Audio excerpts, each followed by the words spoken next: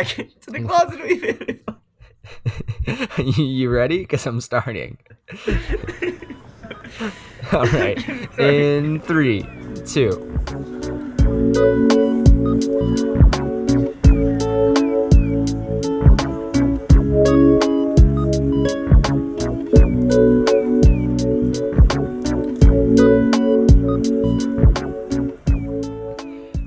Welcome back to the Closet Weep Anime Podcast, the only anime podcast with a PhD in bracketology. My name is Lee. And I'm Bracketology Bryce.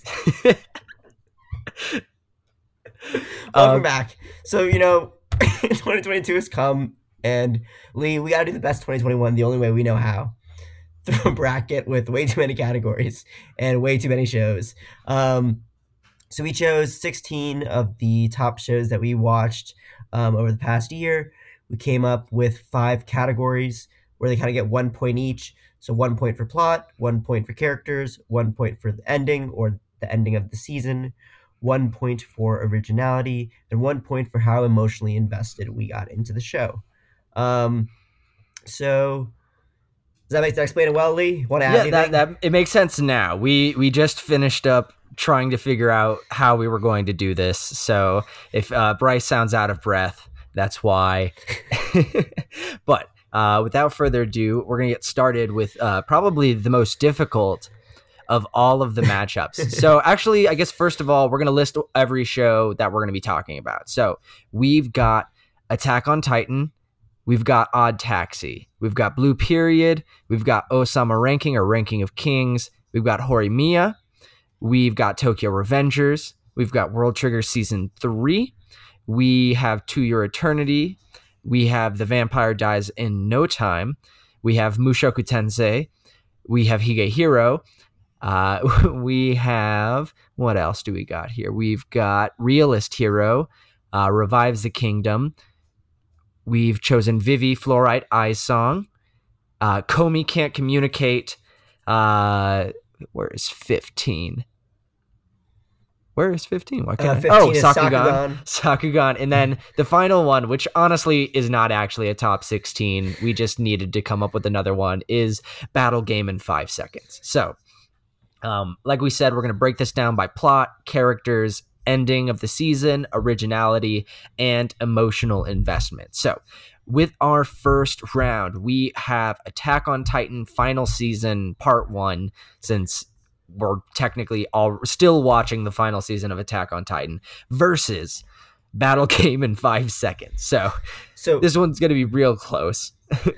Exactly. So start things off, let's talk about plot. So obviously we know we're going to do a little bit of a quick couple sentence summary on each of these two as we go into it. But the plot of Attack on Titan, it's a classic shonen sort of like battle anime where there are titans and there's humans and they're duking it out to survive civilization. I don't know, Lee, you got to explain it way better. We're in the final season, so to give too much of, if you don't know what Attack on Titan is by now, we're not going to explain it because you can't explain it without spoiling. Battle Game in 5 seconds is just like a god game, like a generic Future Diary style show or like a Platinum End style show where you've got a bunch of people who get a single power and then they have battle games in 5 seconds. And it looked like it was going to be fun. Sorry, I'm going into my opinion on it, but it's kind of like a Danganronpa style. So those are the plots of both. They're not similar genres aside from generic action and weird powers. And then, so plot-wise, I mean, we're obviously watching the final season of Attack on Titan, and meanwhile, we think Battle Game in 5 seconds is absolute garbage. So that's 1 point there for plot. 1 point for Attack on Titan. For characters, I think Bryce and I could both mention, we couldn't say their names, but we could mention at least 10 different characters minimum from Attack on Titan. That's a point there. That's a point there because I don't remember anybody from Battle Game in 5 seconds. Same. Attack on Titan had a cliffhanger ending between the first and second half of the final season, but it was a really good cliffhanger and we just picked up from it. So that was good. Battle Game in 5 seconds also had an open-ended ending, but the difference is you actually want to see more of Attack on Titan. So Point that's there. point there. Originality. We literally described Battle Game in 5 seconds by describing like 3 to 4 different other shows, whereas Attack on Titan is at least relatively unique. So And we point described it in there, 5 seconds. Point there. point there. And that emotional investment. I honestly, this is the only show where I think Attack on Titan is actually going to win emotional investment because I really don't care about the characters emotionally. But the only show I could say that is even more true about is Battle Game in 5 seconds. So I think we Point have there. an uncontested win for Attack on Titan final season. There we go with a score of 5-0. All right, moving on to the next the number 8 seed, To Your Eternity versus the number 9 seed, The Vampire Dies in No Time. Lee, can you explain the plots for these?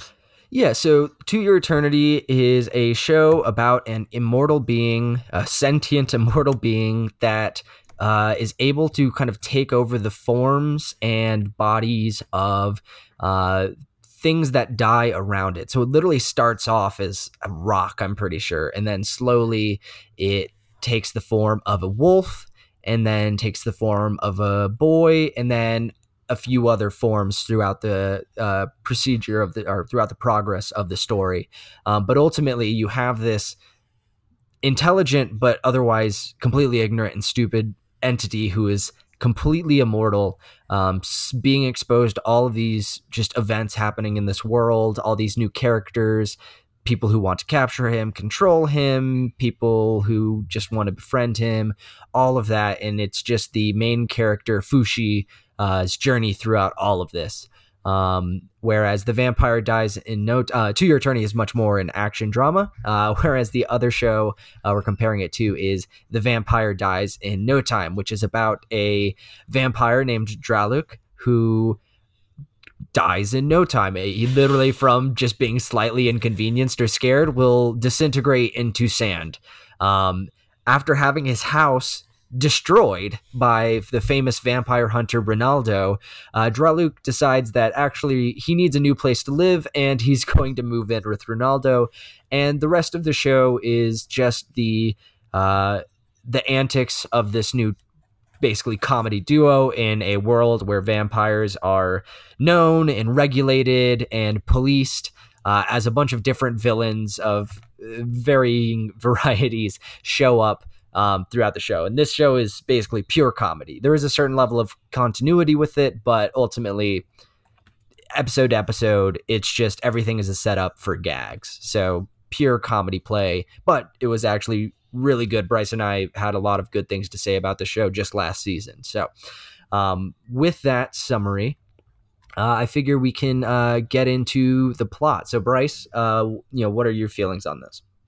So I think To Your Eternity has a deeper plot and a deeper meaning and purpose versus just right like a Then comedy is just not like a serious plot. So I think for that specific category, I think like To Your Eternity would kind of win by a landslide. And even when you were explaining them back and forth when you gave the intro, it definitely gives it away for this category, which helps a lot, I think, for us yeah, and for anyone listening.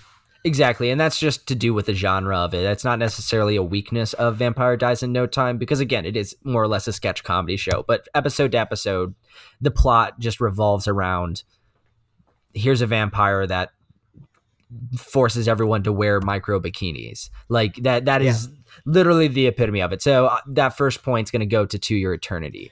Yep. The second option is going to be characters. And this one's kind of tough because The Vampire Dies in No Time, I think, had a really, really good recurring cast, especially for a comedy. Yep.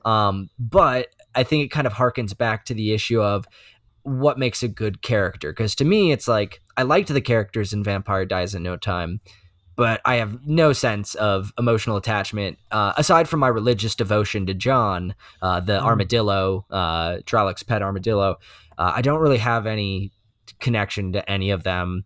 Whereas like to Your Eternity, there's some characters that I thought were really annoying and spent too much time on. I would still say To Your Eternity had, in my opinion, much stronger characters, but it also, of course, is a drama. So I think that that's kind of par for the course. But Bryce, I know you probably weren't as big on To Your Eternity as I was, so I'm interested to see what you have to say. I'm struggling with this question because I think for exactly what you said, for To Your Eternity, there's enough characters that I do like, but also enough characters that I just really could not stand, and made the show less enjoyable for me in terms of thinking about the first arc of To Your Eternity, Mm. versus The Vampire Dies in No Time, where you're right, they're in some dramatic growths and maturities and changes. But I think the fact that you have such a dynamic, recurring cast that you continue to remember, within staying of the grounds of, I guess, character development within their genre, I was more impressed with what Vampire Dies in No Time does. See, for me, I think it's just because To Your Eternity had one extremely standout character, which was Gugu.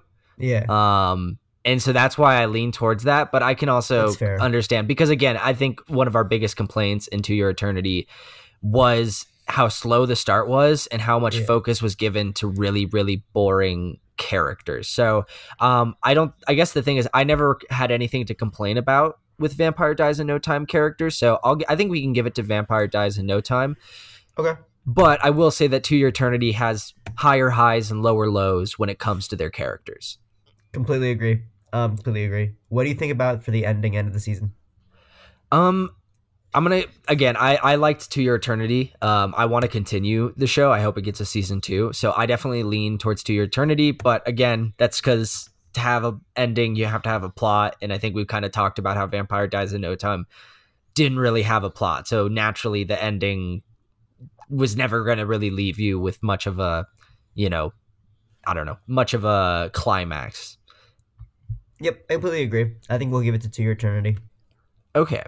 Now on originality, this one's tough because I think they're both relatively original shows. I think Vampire Dies in No Time can remind me of a lot of different comedies that are out there. So like for example, the way that the vampires are just a part of everyday society and there's regulations, whatever, reminds me of My Hero Academia. The comedy style reminds me a bit of like Boba Bo Bo Boba Bo and those things. But then again, with To Your Eternity, it's like action even though the plot itself is relatively unique in my opinion, I think there's also a certain amount of like invincible characters are not a completely like novel concept, right?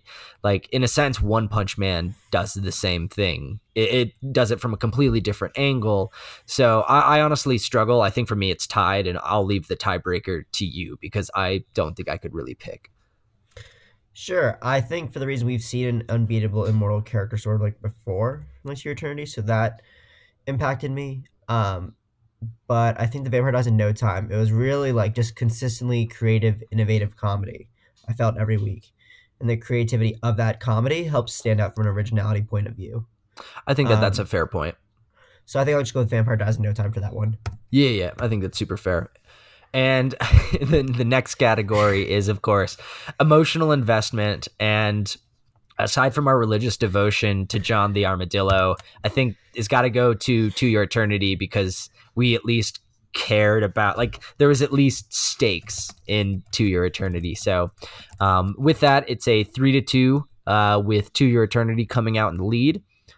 And we're going to move on to our next two. So for our next two, we have Osama Ranking versus Vivi Fluorite Eyes Song. So this one's a little bit difficult because, well, for one, Osama Ranking has not ended. It's technically still ongoing, but we're going to keep talking about it anyway. But anyway, going on, picking up on the plot. Vivi Fluorite Eyes Song. Well, I guess we got to start with Osama Ranking. I'm jumping ahead. So Osama Ranking or Ranking of Kings is about a young prince named Boji who has some sort of kind of developmental issue where he can't really speak. He's very small for his age. Everyone just assumes he's dumb because he can't really talk. And it's in a world where all of the kings and kingdoms are being ranked by some overarching ranking system, but overall that's not super important to the plot because the initial plot is that the king boss is passes away, and you have the issue of a succession crisis between Boji and his younger brother Daida. And not only do you have the step queen, who is not Boji's biological mother, but is Daida's biological mother, you also have all of the king's, in, for lack of a better word, retainers. You have a bunch of different, you have people on guard and people who have been within this kingdom, and having all of these long lasting relationships while a giant conspiracy is unfolding, for lack of a better word. But you can think of the show as sort of a kingdom in a succession crisis. But it's very, very vast. The plot is still expanding, which is why it's kind of difficult to really pin down how to describe what the show is or is going to be. And Vivy Fluorite Ice Song is a show about basically one of the first robot AIs that gets sent back in time in order to kind of stop the singularity of AI that has led to all of the AI robots to murder all humans, basically. And there is a kind of AI robot partner, Matsumoto, that accompanies her. And as time progresses, Vivy is assigned different missions to ultimately try to slow down and or stop the completion of this kind of centralized AI project. So there's a bit of time travel, there's a bit of robot AI, Ghost in the Shell, kind of aesthetic to the show. And so that's what we're dealing with here. So did I miss out on anything, Bryce? No, great job, bud. Keep it up. Appreciate it. All right, so we're gonna get into the plot. So there's at least a little bit of an advantage here, or not even an advantage. It's kind of difficult because Osama Ranking has not completed its plot, and we don't, so it's still ongoing. Whereas Vivy is done. And we're also still currently obsessed with Osama Ranking, whereas Vivy, if you listen to us talk about it, was that a spring 2021 show? Or was that a winter? Might have been a winter. Anyway, it was I don't remember. It was first half of 2021, and I think although it was one of our top picks initially, it kind of had an overall kind of disappointing wrap up that I didn't think made a whole lot of sense. Whereas I still love Osama Ranking, so even though Vivy has the advantage of being completed, I don't think that it's the stronger of the two in terms of plot. But Vivy also does have a lot of great things going for it when it comes to kind of the time travel aspect of the show. So, Bryce, do you side with Osama Ranking on this one, or are you more? No, I side with Osama Ranking. I think Vivy will be maybe more competitive in some other categories. But I think Osama Ranking definitely has the more interesting and enticing plot. You can tell from the second episode, basically how much you get into Boji, you get into the world, you get into the conflicts he's kind of faced, you get into the backstory of Kage.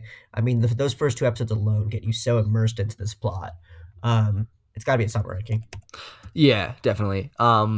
Then the second category is going to be characters. Vivy has a little bit more of modest cast. I mean, you do have some recurring characters with some of the scientists, with some of the other humans, but ultimately it's mainly a duo between Vivy and Matsumoto. Whereas with Osama Ranking, I mean, there's already a giant cast of characters: Boji, Lady Miranjo, Boss, Healings, Daida, Kage, Desper. So you already have this giant cast, and not only is it a numbers thing, but one thing I really want to compliment Osama Ranking about is the kind of dynamism of the characters. I feel like you kind of expect these one-dimensional characters, and they constantly surprise you, whether it's uncertainty about their motivations or whether it's, it's like, oh, wait, she's not supposed to be nice. She's supposed to be the evil queen, the evil step queen, those sorts of things. Whereas, Vivy had some interesting character moments, and it plays with the tried and true Ghost in the Shell, can robots have feelings notion. But overall, I still think Osama Ranking blows Vivy out the water when it comes to characters. Yeah, I completely agree. No wasted characters in Osama Ranking. Definitely. Moving on to the ending. I mean, we can be brief on this one. Vivy really fell off a cliff. We felt after, I think it was episode 7. And I know Osama Ranking hasn't ended yet, but even the lead into part 2 of the second season and what they've continued to do every week, just leaving us with cliffhangers wanting more. I think Osama Ranking also is the winner for that category. Work for you, Lee? Yeah, absolutely. Okay. I think this will be the one Yep. where Vivi, I think, will eke out ahead. But in terms of originality, it's a little bit tough because Vivi is still very derivative in a lot of ways. Like it's like Terminator. You're sending a robot into the past to change the future. You're doing all of this stuff. But I think there between I don't know. There was just a lot of shock and awe. Like some of those first sequences were just absolutely incredible when it comes to the action, the just brutality of some of the stuff they show you early on in the show. And so for that, I would say that I think Vivi does come out a little bit ahead on originality because, again, I mean, Osama Ranking, although it's great and it's super polished, and I'd rather have a super polished quality show than a completely original show that doesn't, you know, doesn't come into anything in the end. But I do think Vivi's the more original of the two. Yeah, I think Vivi just had like the ultimate hook. Like I showed my friends who are non-anime watchers, Vivi, and within the first 5 minutes, they were just hooked. Right? It just knows how to right for the jarring moments that you see in those opening minutes, and what the premise of what the show is going to accomplish, and episode by episode, how, especially early on as they're introducing different characters, it's just the decisions they make were just jarring in every way. Um, and you were hooked. And obviously, we get sucked into the time travel concept, and there's so much more originality and creativity that's even possible with the time travel concept. So it fits in. Um, I think Vivi just stands out for that one. Yeah. Plus, I mean, Osama Ranking's also fairly original, but I mean No, you're right. the underpowered main character who actually is really powerful, but in a different way from everyone else. Done before. There's a lot of things that we've seen before, but it doesn't mean it's bad. It's just not necessarily the most original. And then finally, final category, even though Osama Ranking has already won this one, is going to be emotional investment. Although I would say Vivi has some really awesome kind of emotional moments to the show, I care so much more about Boji and Kage and the characters in Osama Ranking. Whereas, like, by the end, I remember the part of the problem at the end of Vivi was like them introducing characters I'm supposed to care about, but just don't. And I think, that was part of it. So Osama Ranking is almost a near sweep of this one. Not that Vivi's bad, but obviously it never really had the payoff we were expecting, considering how strong the first half of that show was. So I completely agree. Perfect. And getting into our next matchup, we have Horimiya versus Realist Hero, Revives the Kingdom. So Horimiya is, Horimiya is literally just a high school rom-com. So it's a Degrassi, it's a any show that's about high schoolers who are in love triangles and going through slice of life problems. You have the main character, Miyamura, who's kind of this gentle bad boy. He's got tattoos and piercings, even though he's in high school. And then you have Hori-san, who is this kind of like type A girl character, but like, I don't know, they're all multidimensional. So to kind of sum them up in a single sentence is kind of difficult. But what's really stand out about Horimiya, and this kind of gets into one of the categories, but is ultimately kind of the supporting cast, because you have all of this entire friend group. You have Yoshikawa, you have Ishikawa, you have Ayasaki, Shu, you have the families of both of them and all of this and all of their, you have, again, I think we recently talked about the show Orange, and I think the show Horimiya has a lot of the same strengths when it comes to the relationships between characters. Whereas Realist Hero is isekai trash, but it's fun isekai trash. That one is where basically a modern day Tokyo civil servant, government official, gets transported to a fantasy world where that needs a hero. And when he gets there, the kingdom's in all sorts of disarray. There's a food shortage. There's a deficit in the budget. There's an ongoing war in the distance and all of these other problems. And our main character basically uses modern day knowledge about, realism, about economics, about diversification, all of these things to tackle fantasy problems with modern day real world problems. Like, oh, we need to build a trade port and all of those things, which isn't inherently interesting to just talk about it that way. But the mixture of the isekai fantasy aspects with the, Machiavellian, the prince, kind of war games and stuff does end up being fairly interesting. That being said, because it is isekai trash, it is slowly but surely devolving into a garbage harem, even though I still like the show. So those are the two shows. So starting off on the plot.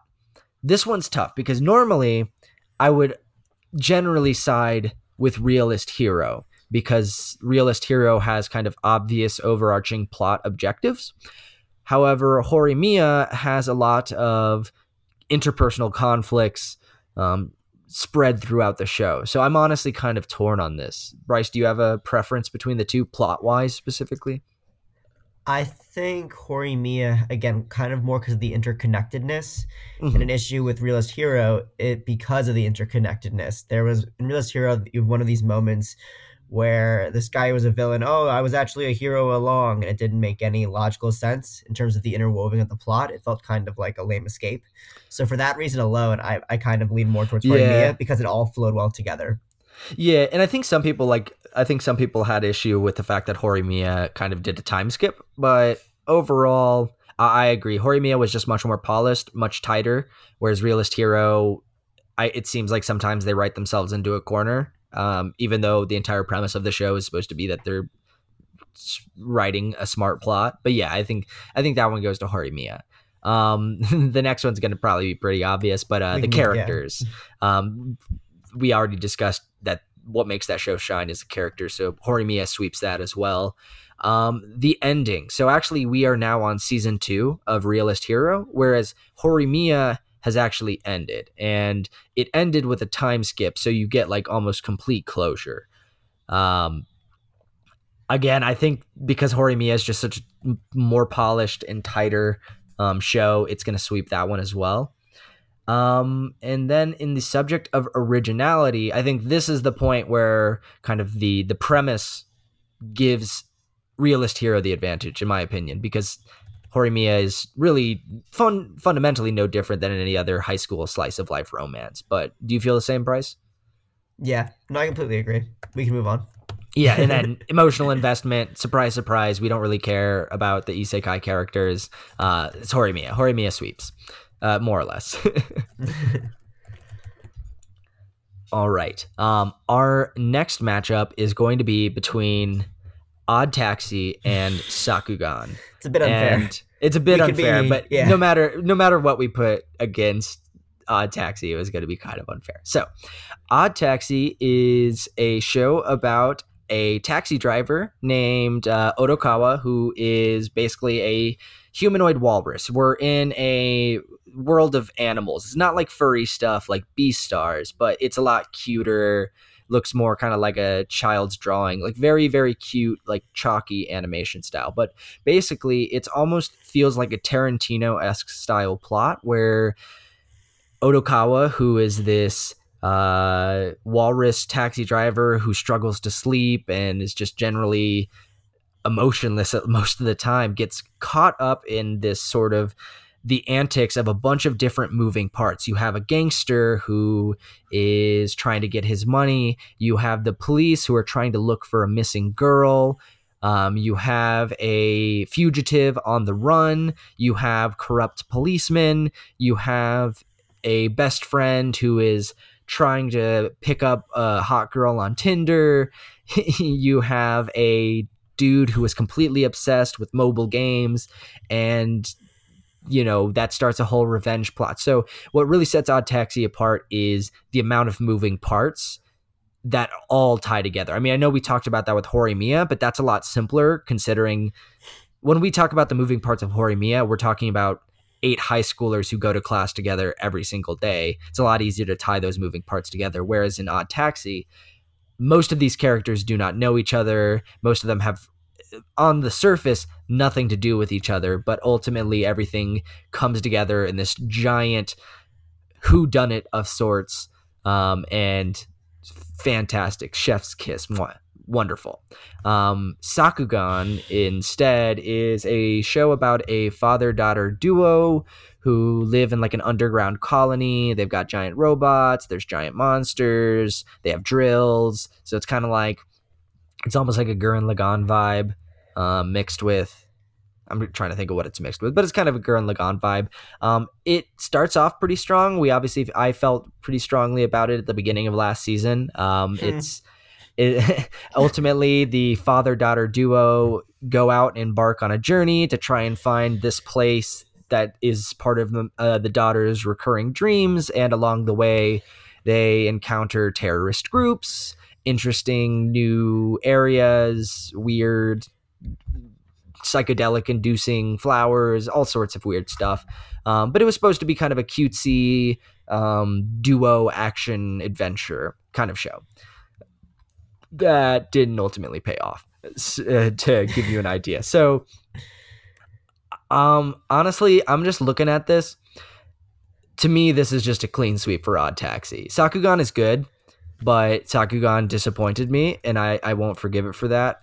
Whereas, I mean, plot, characters, ending, originality, emotional investment, Odd Taxi sweeps on all of those. Yeah, so, I kind of chose this matchup randomly. But I'm glad it worked out in the sense that you could reveal your terrible taste in thinking that Sakugan was going to be a great show. I think if Sakugan hadn't had, like, if Sakugan was actually willing to, like, kill off characters and have, like, actually dramatic moments, I think Sakugan might have at least won emotional investment, because Odd Taxi is really good, but it's not necessarily a tearjerker. Right. But ultimately, I still, the Odd Taxi is just such a piece of perfection that one's just an easy, clean sweep, in my opinion. So, moving on, we're going to be talking about World Trigger Season 3 and Mushoku Tensei. And I guess we're talking about Season 1 and Season 2, because that was all in 2021, right? Correct. Okay, so World Trigger is, oh man, we've talked about the show so many times. World Trigger is a show about a world where aliens come in through portals from time to time, and in order to fight them, they call them neighbors, and then there's Border Patrol, and the Border Patrol are sending back the illegal aliens. That works. But they use fancy alien energy devices that give you either a shield, a sword, or a gun, or some combination of those three things. And it's very much a big tactics and strategy type show. And let's see, Mushoku Tensei is isekai garbage. It's some sad, disgusting waste of life, gets reincarnated in a different world as a little baby. But in this world, he's super powerful magician and retains all of his stupid thoughts, his stupid, pervy thoughts. But it is actually a pretty interesting action adventure anime. I don't know how else to describe it aside from that. It's a really lame person. It's a really lame person who gets transported to a different world, and now he's a superhero, basically. And also still a pervert. And it's like Game of Thrones, because everybody is constantly having sex in this show. So without further ado, the plot. So this one's actually tough, because although I love World Trigger, I think we've talked about the fact that, like, I could care less about the overarching plot of, like, the neighbors and everything in World Trigger. So I think the one thing that I will say about Mushoku Tensei is at least the plot fucking goes somewhere, whereas with World Trigger, we're just happy because it's a nonstop tournament arc for, like, seasons on seasons. Do you disagree with that? Yeah, Mushoku Tensei easily wins plot to me. Yeah. And then we have characters. I think because a lot of the characters, like, some of the characters are cool, because sometimes you have, like, almost like a Full Metal Alchemist style character, like with Rui Jared or whatever, the Spurg, or what, I forget what his name was. Ruijerd. No, you're right. Ruijerd, yeah. But you have him, and I liked his character, and, like, I like some of the characters, but then other of the characters exist only to be perverts or to be perved on, and so for that reason, I think World Trigger, has better characters, even though I don't think it's by much. Like the only reason I like World Trigger's characters more is just because they're not all trying to like sleep with each other constantly. Yeah, I mean, I don't think they are at all in World Trigger. I don't think. Yeah, I don't think they have genitalia in World Trigger. But no, what I will say about the characters in World Trigger is like they're all pretty likable, and you do kind of get to know them all because of their different abilities that they stand out enough that I can recognize them each battle. So that helps me. Definitely. I don't know if you have the same thing. No, I think that I think the thing is that I don't care that, like, it's not that I don't care, but like there's not enough stakes for me to care, but it's like I like all the characters enough. Like none of them are grating, except maybe the Tsundere girl character, but I just hate Tsunderes. The next one's going to be ending, so the end of the season. Neither of these shows are over, so this is kind of just a double up on the plot, which means that, because ultimately once the rank wars are over, it means we have to go back to the overarching plot of World Trigger, and that's going to be disappointing. So that's a Mushoku Tensei, clearly. For the next one, I think we're going to talk about originality. And this one's kind of tough because of the history of it. On the one side, I think World Trigger is relatively original when it comes to... I guess it's not really that original. No, World Trigger's not that original. And I guess the only thing that makes Mushoku Tensei original is that it's like the granddaddy of isekais. Not that isekais are a particularly novel idea, but because it created the monstrosity that we have to deal with today, I guess on a very, very thin margin, Mushoku Tensei wins out on originality, which I hate to say. Welcome to the dark side, Lee. We're happy to have you. But and then the last category is emotional investment. And I think I'm only emotionally invested in whether or not they win rank wars. But yeah, I honestly don't even care that much. I'm not emotionally invested in either of them. They're fun to watch. But Mushoku Tensei had already won, so whether it's 4-1 or 3-2, that one's been decided. Moving on to the next show, we're going to be talking about the matchup between Blue Period and Komi Can't Communicate. So Blue Period was a show from last season about a young artist named Yatsura, but he doesn't even realize he wants to be an artist until like a year or so before graduating from high school. So he kind of has this mad dash struggle to try to get into the only public University of Arts in Japan, which is also basically the most competitive art school in Japan. So but in the process of going to like cram school, of learning all of this art, you meet all of these other characters, all these other artists, and their own kind of individual motivations. You know, some of them use art as an escape from their home lives. Some of them have just always felt like this is the only thing that they're talented in. Some of them are living in the shadow of an older sibling who is more talented than them. And in the process of all of this, you're also kind of being exposed to kind of the process of composition, of how do you actually decide what to paint, how do you frame it, how do you do all of these things, how do you pick colors, and so for that, you know, Blue Period stands out as both kind of a character drama as well as just a show that's really interesting to learn about painting, whereas Komi Can't Communicate is both, it's a little bit of a rom-com, but most of it is just a sketch comedy. So you kind of have the main character, Komi, who has a communication disorder where she basically cannot speak more than like one word at a time. And I just mean like she can't form sentences. Obviously, everyone speaks one word at a time. And then you just have a wild cast of kooky, zany characters. All of their names imply how they are. So you have like Najimi, who's just everybody's friend and is also just a force of chaos. You have the romantic lead, Tadano Hitohito, who is just literally just a normal dude, and that's like his character trait, is that he's just a normal dude, but he's nice, and he's the only person who notices that Komi can't speak, whereas everyone is just so obsessed with her that they kind of fail to notice that she's not said a single word. And it's obviously just a cutesy kind of rom-com. I will say it's not as successful as Vampire Dies in No Time, as continuously having relatively interesting and continuing jokes. But without further ado, honestly, I'm looking at it, the plot, the characters, the ending, the originality, and the emotional investment. I mean, I think the only thing Komi has on it is originality, but I think Blue Period, because of the fact that it's an actual drama whereas I think Comey is kind of a mediocre comedy. I mean, obviously we knew Blue Period was going to win this one, but I think it wins like 4-1, or if not a clean sweep. Yeah, I'd go with a clean sweep. Works for me. Sweet. And then our final matchup is going to be between Tokyo Revengers and Higehiro. Oh goodness. Tokyo Revengers is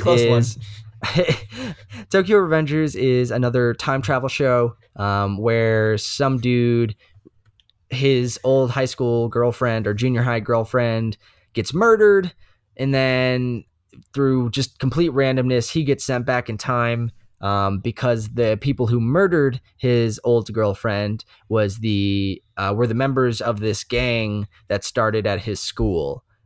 So his friends were part of it and stuff. And basically, he goes back in time in order to infiltrate this gang, in order to stop them from, murdering his past girlfriend. I think that's as good of a summary as we can have. But the characters are actually really cool, and as silly as it is to have an idea of like junior high gangsters, it works for the show. Whereas Higehiro is about a 30-some-year-old salaryman who's basically disappointed in love. He just got rejected by his boss, which he shouldn't try to date his boss, but that's what he does. And then as he's walking home, blasted out, just drunk as hell, he sees just some high school girl sitting down under a street lamp, and being the nice gentleman that he is, invites this runaway high school girl to stay at his house. And the show is very cognizant of how weird that is, and that's the entire premise. And then the show continues to skirt a very, very thin freaking line between, is this show going to be reasonable and maintain that their relationship is purely like friendship, or are they actually going to get romantically involved? And it's a constant struggle with that show, but it's a very fun drama. There's a lot of interesting characters. There's a lot of interesting kind of ethical questions about, what can you and can't you, like, is he actually in the wrong for doing this? Spoiler alert, yes. But the show is interesting, and it was a fun watch. So, although these are both very different types of shows, I think it is at least a little bit close because, so Tokyo Revengers is going to sweep on plot because... Oh. Are you surprised? Dude, you know how I feel about time travel. All right, make your pitch. Tokyo Revengers has butterfly effect, cool plot things, and you basically are working your way up an organization with like seemingly unstoppable forces. Not unstoppable, but like, with the odds stacked against you. And so you kind of constantly have this rush against time. And it's even better than like the ReZeros of the world because like, you can only go back to a certain point. You can't like go back any further than that. So I feel like Tokyo Revengers is the better. But okay, Higehiro has a good plot though. I shouldn't act like it's an obvious choice. I don't know. Make your case for Higehiro. All right. So every week of Higehiro, you would text me, constantly talking about what was going on and how like curious you were about what was going to happen next episode. We were way more engaged, I think, on a week-to-week basis on Higehiro than Tokyo Revengers. I think Tokyo Revengers is a more like appropriate, engaging story, and obviously takes care of time travel, which we both are like obsessed with from like Erased and Steins Gate, things like that. But for a show that I thought would immediately degrade into nothingness like Higehiro, to have this kind of like story that you and I were like constantly wondering what was going to happen every episode, I think that deserves some credit for the plot. Not to get into the semantics, but is that not more emotional investment in characters than plot? That's fair. What do you think? I'll let you decide this one. I think I'm going to give this one to Tokyo Revengers because again, the thing is that's like saying that I text you constantly about watching Maury, but I don't text you about watching The Sopranos. You know what I mean? Like The Sopranos is interesting, better plot, but Maury is a lot more like, I got to text my buddy about this like Jerry Springer stuff that just happened. Okay. That's how I feel about it. No, that's fair. On the next category, characters. This one's also tough because I feel like both have a really, really strong cast. I personally lean towards Higehiro on this one, but that's because I think because the cast is a little smaller, you can get a little bit more invested in the individuals. Do you agree? Yeah, I've been more invested in the hero characters. Gotcha. Now for originality. Oh wait, no, sorry, ending first. I feel like because I'm gonna defer to you on this one. I want you to pick which ending you prefer. I don't think we can legally be okay with the ending for Higehiro, so the answer is Tokyo Revengers. Tokyo Revengers, because we don't want to go to jail or be accused of anything. But the next one is sorry, go. Oh no, I just think, as we were talking earlier, the show is constantly skirting a very, very thin line, and I think with the ending, it still skirts the line, but it points in a direction which is the wrong side of the line to be on. So I think for that reason, Tokyo Revengers takes the ending. I agree. Even though Tokyo Revengers is also a little bit problematic because you have like a 25-year-old, like a 25-year-old dude going back into his 13-year-old body and like going on dates with his 13-year-old girlfriend in the past with the mind of a 25-year-old. So that's obviously still kind of issue. But we screwed up either way. Yeah, either way, the shows are screwed up. Japan's wild. Okay, for originality, I think Higehiro takes it for originality. I mean, like, the premise of the show was just so wild that you kind of just had to watch it, you know? Yeah, I mean, we've seen Tokyo Revengers before in Erased and Steins Gate and ReZero and like any sort of shonen thing too. It's kind of just like a shonen time travel combination, which makes it so much fun. Yeah, and then when it comes to emotional investment, I don't really care when his girlfriend dies in Tokyo Revengers, but I definitely cared a lot more about what was happening week to week between those characters, which is what I was constantly texting you back. So I feel like Higehiro takes that, which is a surprise. I did not think Higehiro was going to take this one. See, I did, dude. I did the mental calculations, and I was like, no way, man. The show definitely could win some categories. All right, so we are now into the second round, the Elite Eight. We're going to go a little bit faster through these ones since we've already kind of expressed our opinions on these. So for the first one, we got Attack on Titan versus To Your Eternity. I think I liked To Your Eternity. I thought there were some strong points. I think there's a lot of weak points to Attack on Titan, but at this point, Attack on Titan is so strong in its final season that it's got to be the one. I agree. Attack on Titan has to win that category. It's one of the more compelling plots. Let's go to characters. Yeah. Now it's between Osama Ranking and Horimiya. Two different types of shows. Oh, so you don't want to go through the categories? Oh, sorry. We can go through the categories. Yeah. Attack on Titan, the plot. Okay, that's fair. I think characters is tough because I think I liked Gugu from To Your Eternity more than I've liked any character on Attack on Titan. Yep. In regards to ending, obviously both of them are kind of open-ended. Attack on Titan's not finished, but the way the seasons have ended on Attack on Titan easily sweeps to me. Completely agree. How do you feel about originality? That's tough because I think Attack on Titan is still like a typical battle show in a sense, but I think To Your Eternity with the it's kind of creativity of the characters, but the different forms that the main character takes and the lessons he learns, like I gotta go with To Your Eternity, I think. Really? Okay. It's interesting. What do you think? Wait, no. Give me your thoughts. I lean more towards I don't know. I lean more towards Attack on Titan because of how much the world has expanded from it. But like I'm good either way. I don't have a. Let's bring it to the final category. Why not? Let's give it To Your Eternity. Let's do it. Okay. And then emotional investment. See, this one's tough though because I'm definitely more emotionally invested in To Your Eternity, but I feel like Attack on Titan should win out of those two. Like if you were to put me on an island and tell me I could only bring one of these two shows in its completed form, as much as I've crapped on Attack on Titan for a lot of the things it's done wrong, I would still pick it over To Your Eternity. Yeah, well, I'm more emotionally invested into finding out what the conclusion is for Attack on Titan versus To Your Eternity. That's how I kind of define it. Yeah, well, we can define however we want. It's our damn bracket. So Attack on Titan wins. Sounds good. All right. Moving on. Now it's Osama Ranking or Ranking of Kings versus Horimiya. Plot, obviously Osama Ranking because it has a pretty overarching plot.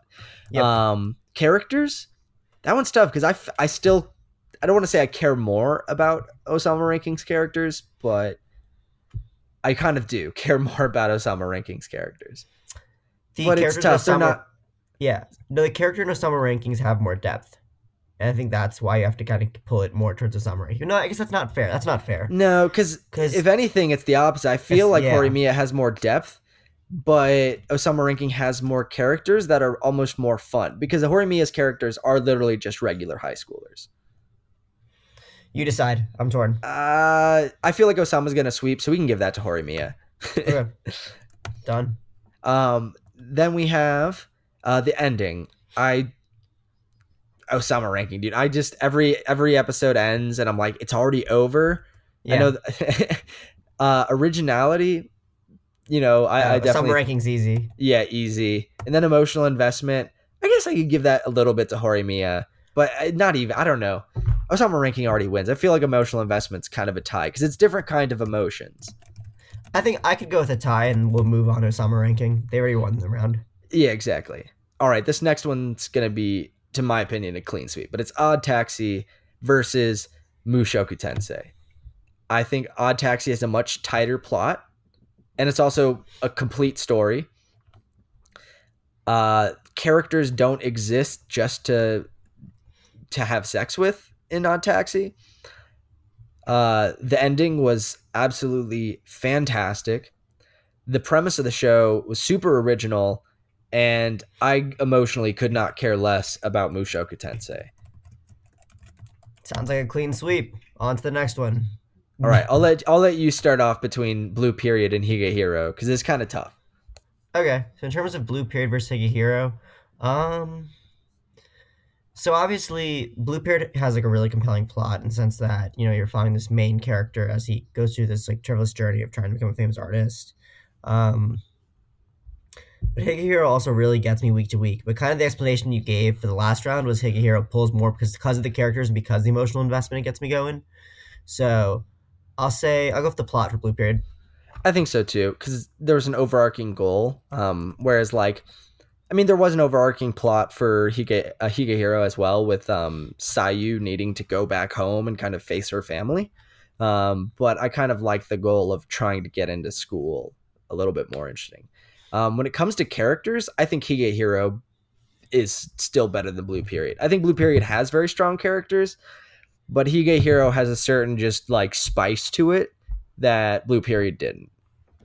Yep, completely agree. In terms of the ending, we will choose Blue Period. Yeah, 100%. out of an abundance of caution. No, 100%.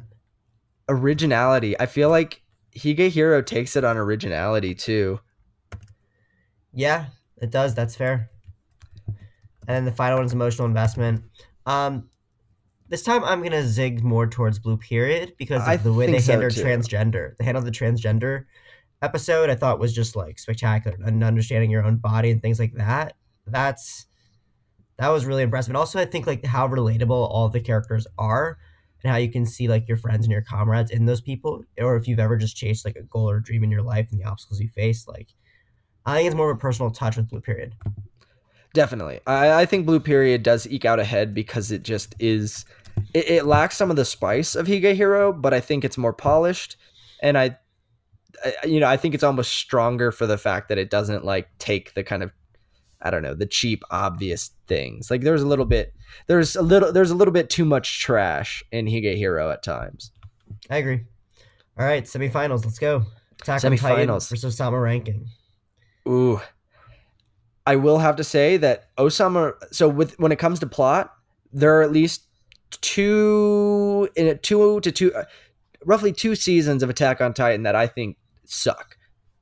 I don't think anything sucks about Osama ranking. Yeah, no, I think I was more engaged to the plot for more of Osama ranking, just from like a. I think Attack on Titan has higher highs, but has significantly lower lows. I agree. I'll give it to Osama ranking for the plot. I think we've complained about the characters of Attack on Titan enough to make it pretty clear that Osama ranking takes it on characters.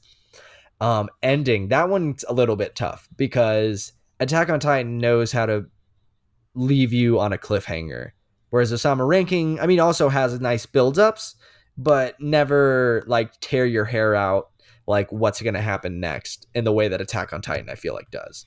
Attack on Titan just simply hits harder, and it showed that with season 4, part 1 that we just saw. I Yeah, mean, it's just got such the Marley blockbuster, invasion. Yeah, like stakes, whereas Osama Ranking is a much better scaled story. At least it's a lot smaller, but to its advantage. But it just isn't. It just ain't as hype. Originality, that one's tough because I don't think there's anything inherently super original about Osama Ranking. I think it just does what it does really, really well. Whereas Attack on Titan, to me, is an extremely not.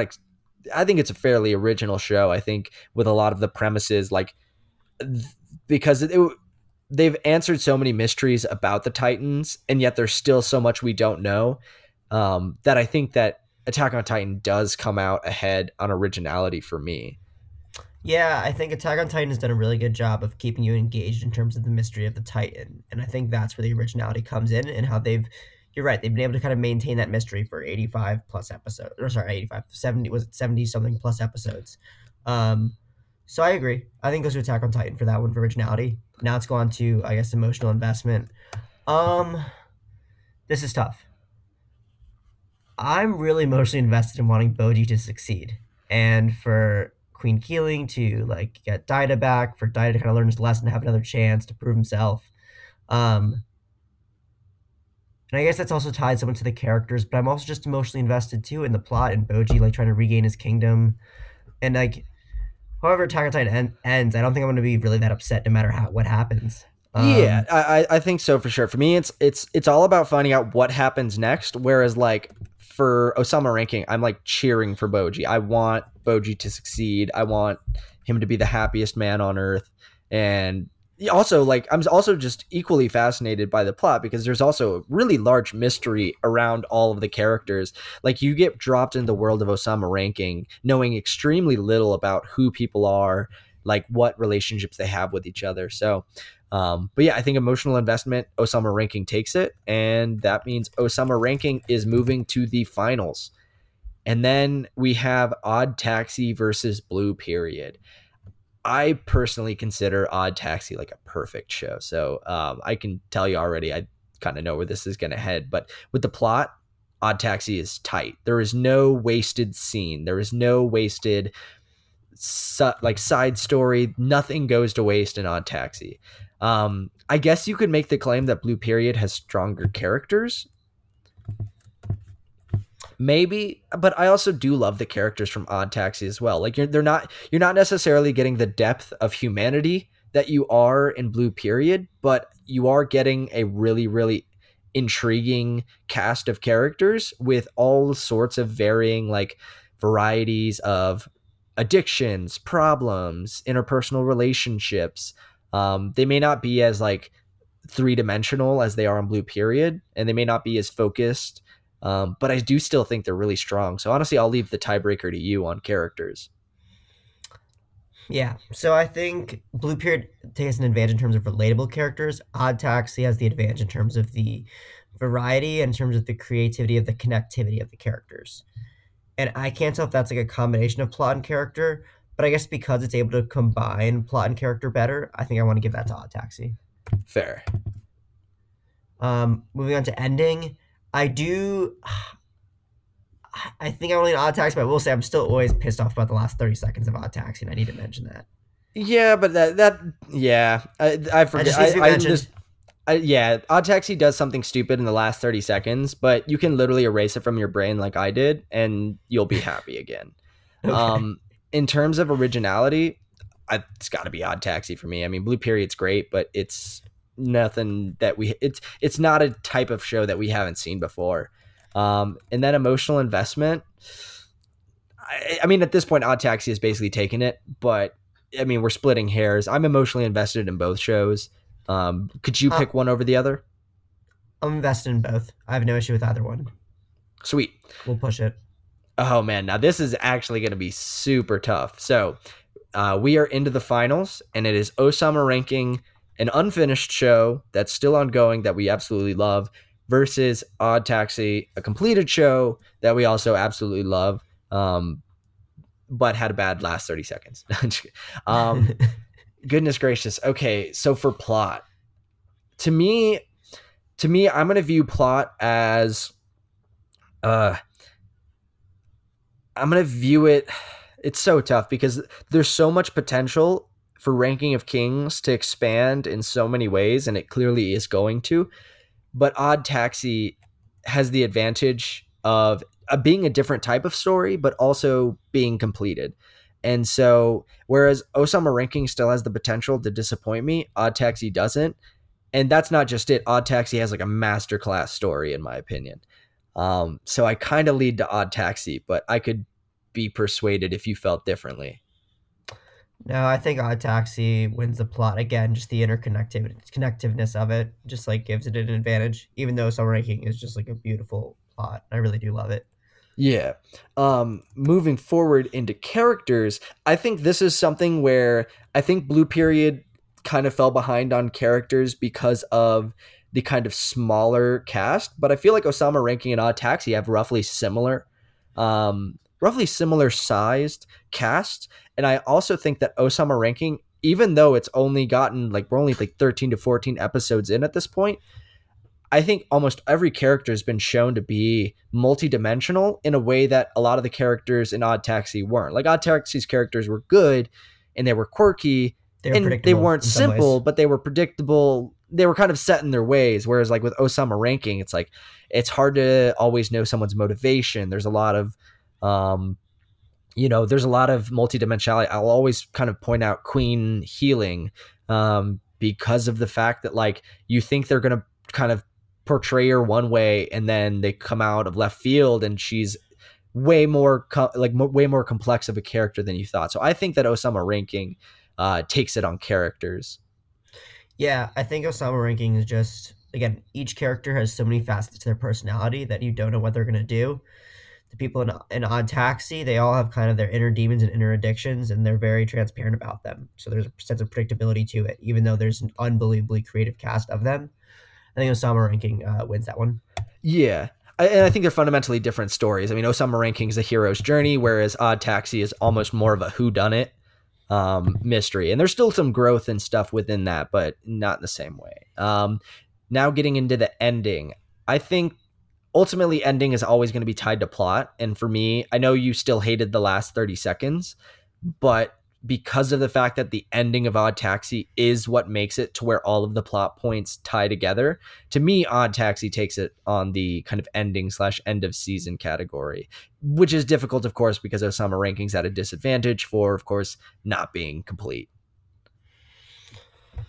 Yeah, this is just not, it's an unfair category and system we made that because Odd Taxi is done in Summer Ranking, Odd Taxi just has such a good ending and interconnectedness that I'm not sure Summer Ranking will be able to get that far, even if the ending may entail like Boji and Kage having their happy ending. I think I'll be more satisfied with the creativity of Odd Taxi, so I'll go with that. Definitely. Then originality, and this kind of gets into the difficulty of it. I think we've talked about it already in some of the previous matchups with Osama Ranking, but Osama Ranking does what it does extremely well as a hero's journey, as a kind of a fantasy anime, but there's so many parallels you can draw to other shows. Whereas like with Odd Taxi, I mean, obviously I've compared it to like, and not just me, other people have compared it to like Tarantino style works, a crime whodunit.